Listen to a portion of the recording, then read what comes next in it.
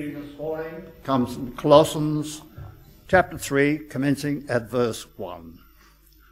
So if you have been raised with Christ, seek the things that are above, where Christ is, seated at the right hand of God. Set your minds on things that are above, not on things that are on earth. For you have died, and your life is hidden with Christ in God. When Christ, who is your life, is revealed, then you also will be revealed with him in glory. Put to death, therefore, whatever in you is earthly: fornication, impurity, passion, evil desire, and greed, which is idolatry. On account of these, the wrath of God is coming on those who are disobedient. These are the ways you also once followed when you were living that life. But now you must get rid of all such things: anger, wrath, malice, slander, and abusive language from your mouth. Do not lie to one another, seeing that you have stripped off the old self with its practices, and have clothed yourselves with the new self, which is being renewed in knowledge according to the image of its Creator. In that renewal there is no longer Greek and Jew, circumcised and uncircumcised, barbarian, Scythian, slave and free, but Christ is all and in all. As God's chosen ones, holy and beloved, clothe yourselves with compassion, kindness, humility, meekness, and patience. Bear with one another, and if anyone has a complaint against another, forgive each other, just as the Lord has forgiven you, so you also must forgive. Above all, clothe yourselves with love, which binds everything together in perfect harmony. And let the peace of Christ rule in your hearts, to which indeed you are called in the one body. And be thankful. Let the word of Christ dwell in you richly. Teach and admonish one another in all wisdom, and with gratitude in your hearts, sing psalms, hymns, and spiritual songs to God. Whatever you do, in word or deed, do everything in the name of the Lord Jesus, giving thanks to God the Father through him. Hear the word of the Lord. Thanks be to God. Today's reading is from Mark chapter 16, verse 1 to 8. The resurrection of Jesus.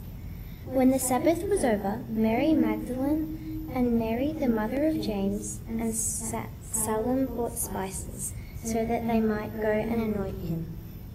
And very early on the first day of the week, when the sun had risen, they went to the tomb. They had been saying to one another, "Who will roll away this stone for us from the entrance to the tomb?" When they looked up, they saw that the stone, which was very large, had already been rolled back. As they entered the tomb, they saw a young man dressed in white robes, sitting on the right side, and they were alarmed. But he said to them, "Do not be alarmed, for you are looking for Jesus of Nazareth, who was crucified. He has been raised. He is not here. Look, there is the place they laid him. But go, tell his disciples and Peter that he is going ahead of you to Galilee. There you will see him just as he told you." So they went out and fled from the tomb. For terror and amazement had seized them. They said nothing to anyone, for they were afraid.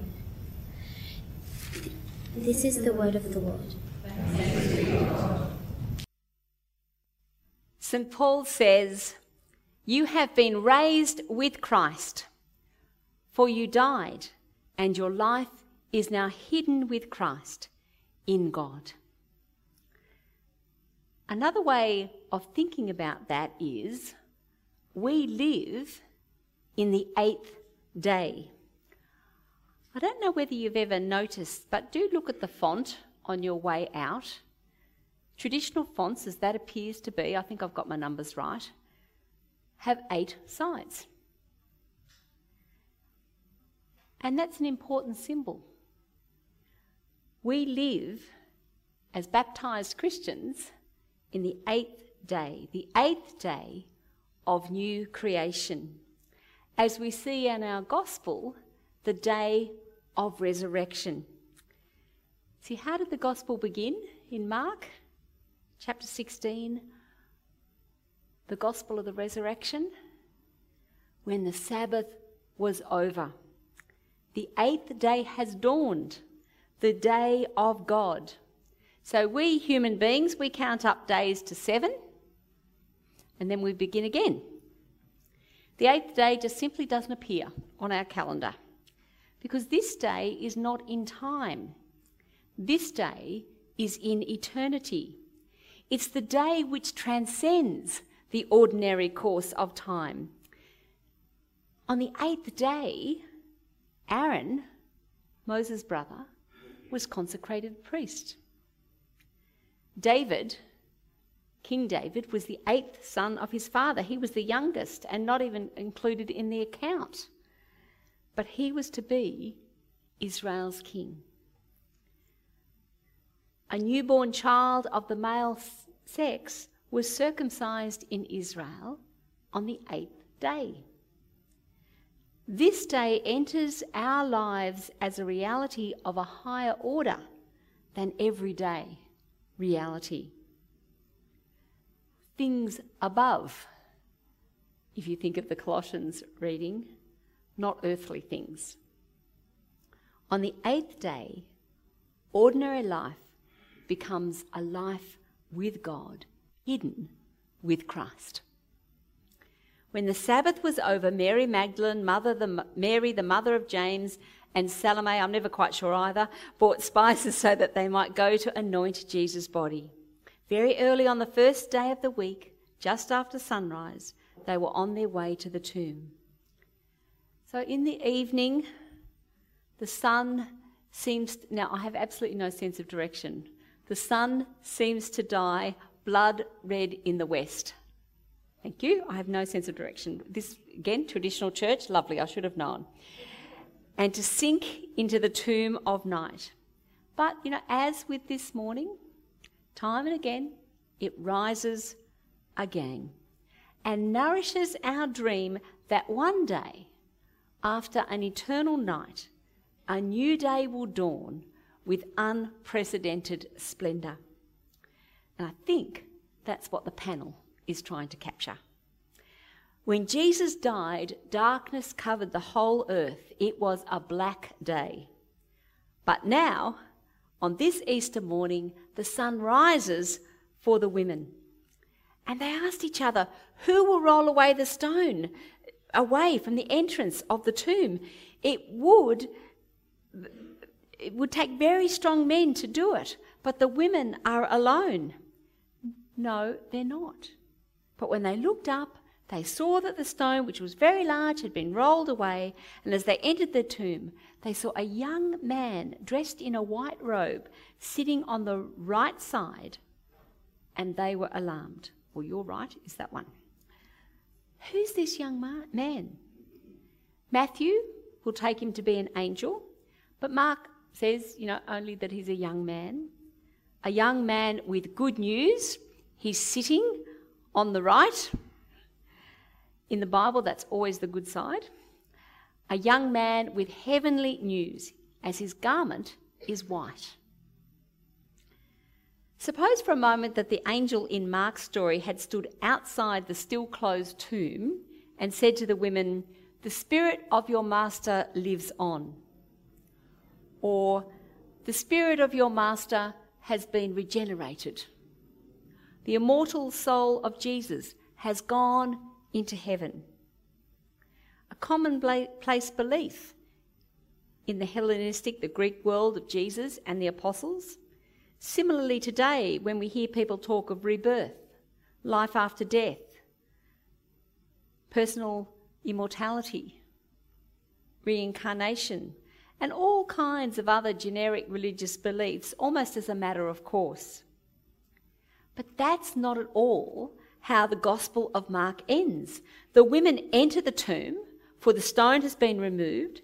They see a young man sitting on the right side, dressed in a white robe, and they were alarmed. "Don't be alarmed," he said. "You are looking for Jesus the Nazarene who was crucified. He has risen. He's not here. See the place where they laid him. The tomb is empty. Death has been unable to hold the crucified Jesus. He is risen." Only Christianity speaks of the resurrection of the body. Jesus' disciples must not seek their Lord in the tomb. Where then? In Galilee, where they live and work. In other words, in Galilee, that was where they followed, where they served Jesus. And the young man in white thinks that is exactly what they must go on doing.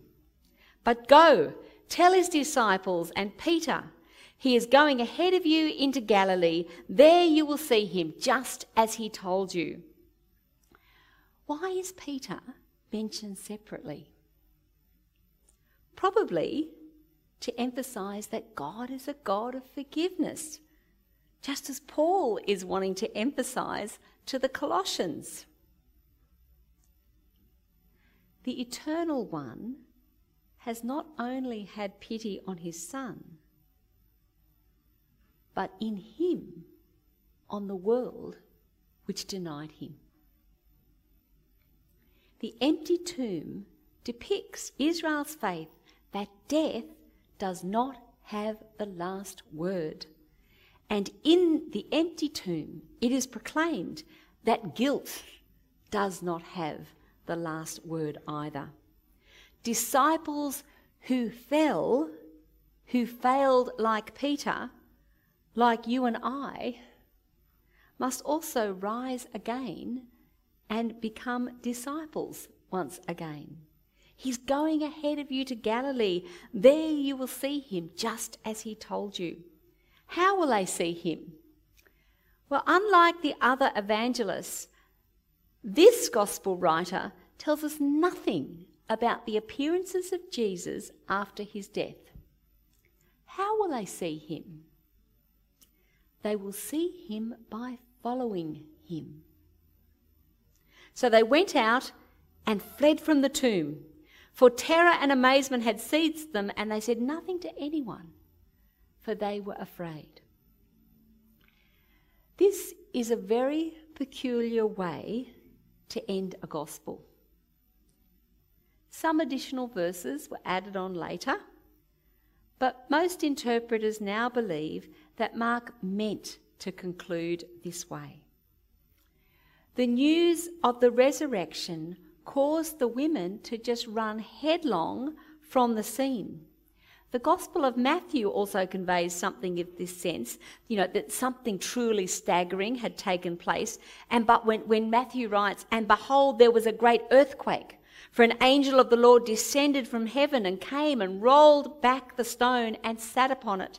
His appearance was like lightning, and his raiment white as snow. And for fear of him the guards trembled and became like dead men." This is not a story about the immortality of the soul. It's a strange ending in Mark. It's a sad ending. The women do also what the men have done. With them too, the seed seems to have fallen on rocky ground. They are afraid, and their faith too falls short. And actually, all our hope was pinned on the women. Sorry, men, but it's true. They are the ones who so far have been the faithful disciples all the way to the cross. And now they are the ones who have been told. How can the gospel of God continue to be told if not by the women? Like the men, they have followed Jesus and served him on the long way from Galilee to Jerusalem. They've heard him speaking his words in the synagogues and people's houses, a new teaching with authority. From his hands they received the bread and the fish that he shared with the Jewish people and the Gentiles, the pagans. They saw his concern for the sick, his love of children. They know that he ordered demons to be silent and stilled the storm. They know the parables he told and did, sharing meals with the least of people. They also know of the hatred he provoked and of his denial of his friends, by his friends. They know his fear in the garden, his silence before his judges, his crucifixion, and his burial. But only the women have learned from the young man in white that nothing could separate the Son of Man from the love of God, the love we are reminded of in Paul's letter to the Colossians. And that is also true for his followers.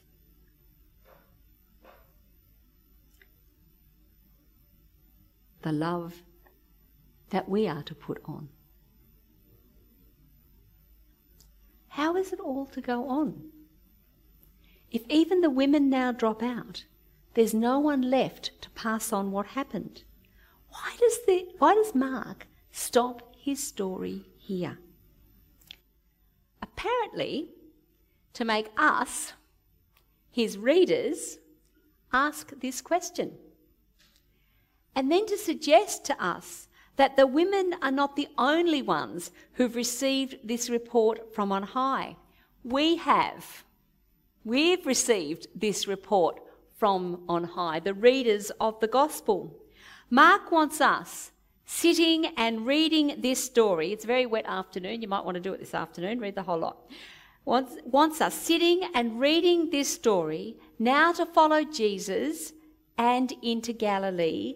And that's why he has made us share in Jesus' life, death, and resurrection. He's made sure we cannot just shut his book and go on with the order of the day. The story of Jesus does not stop with the empty tomb. We must not shut the book, but open it again at the beginning. We must go back to Galilee. The Son of Man is going before us there in true humanity, and we must follow him on this way, putting off our old self and putting on our new self, to use that image from Colossians 3, exhorting us by giving examples of what that looks like. And the empty tomb tells us that this way is no dead end. It is the way to life. See, over the course of a year, the Torah, the law, is read in Jewish synagogues. And on the day that the end of the Torah is read, they begin at the beginning again. The Torah, the first 5 books, the law of the Bible. Hardly have the faithful heard that Moses died, with the promised land before his eyes, then the reader takes them back to page 1, in the beginning. And that's how the Gospel of Mark is to be read. Hardly have you heard that Jesus died, then the narrator takes you back to where he began in chapter 1, the beginning of the Gospel of Jesus, Messiah, Son of God. Easter is only the beginning. Following Jesus on his way from Galilee to Jerusalem, the empty tomb is no dead end, but the way to life, the life described by Paul in Colossians, the new life lived in the 8th day, the day of resurrection, following Jesus from Galilee to Jerusalem, as you let the peace of Christ rule in your hearts, since as members of one body you were called to peace. And be thankful. Let the message of Christ dwell among you richly as you teach and admonish one another with all wisdom, through psalms, hymns, and songs from the Spirit, singing to God with gratitude in your hearts. And whatever you do, whether in word and deed, do it all in the name of the Lord Jesus, giving thanks to God the Father through him.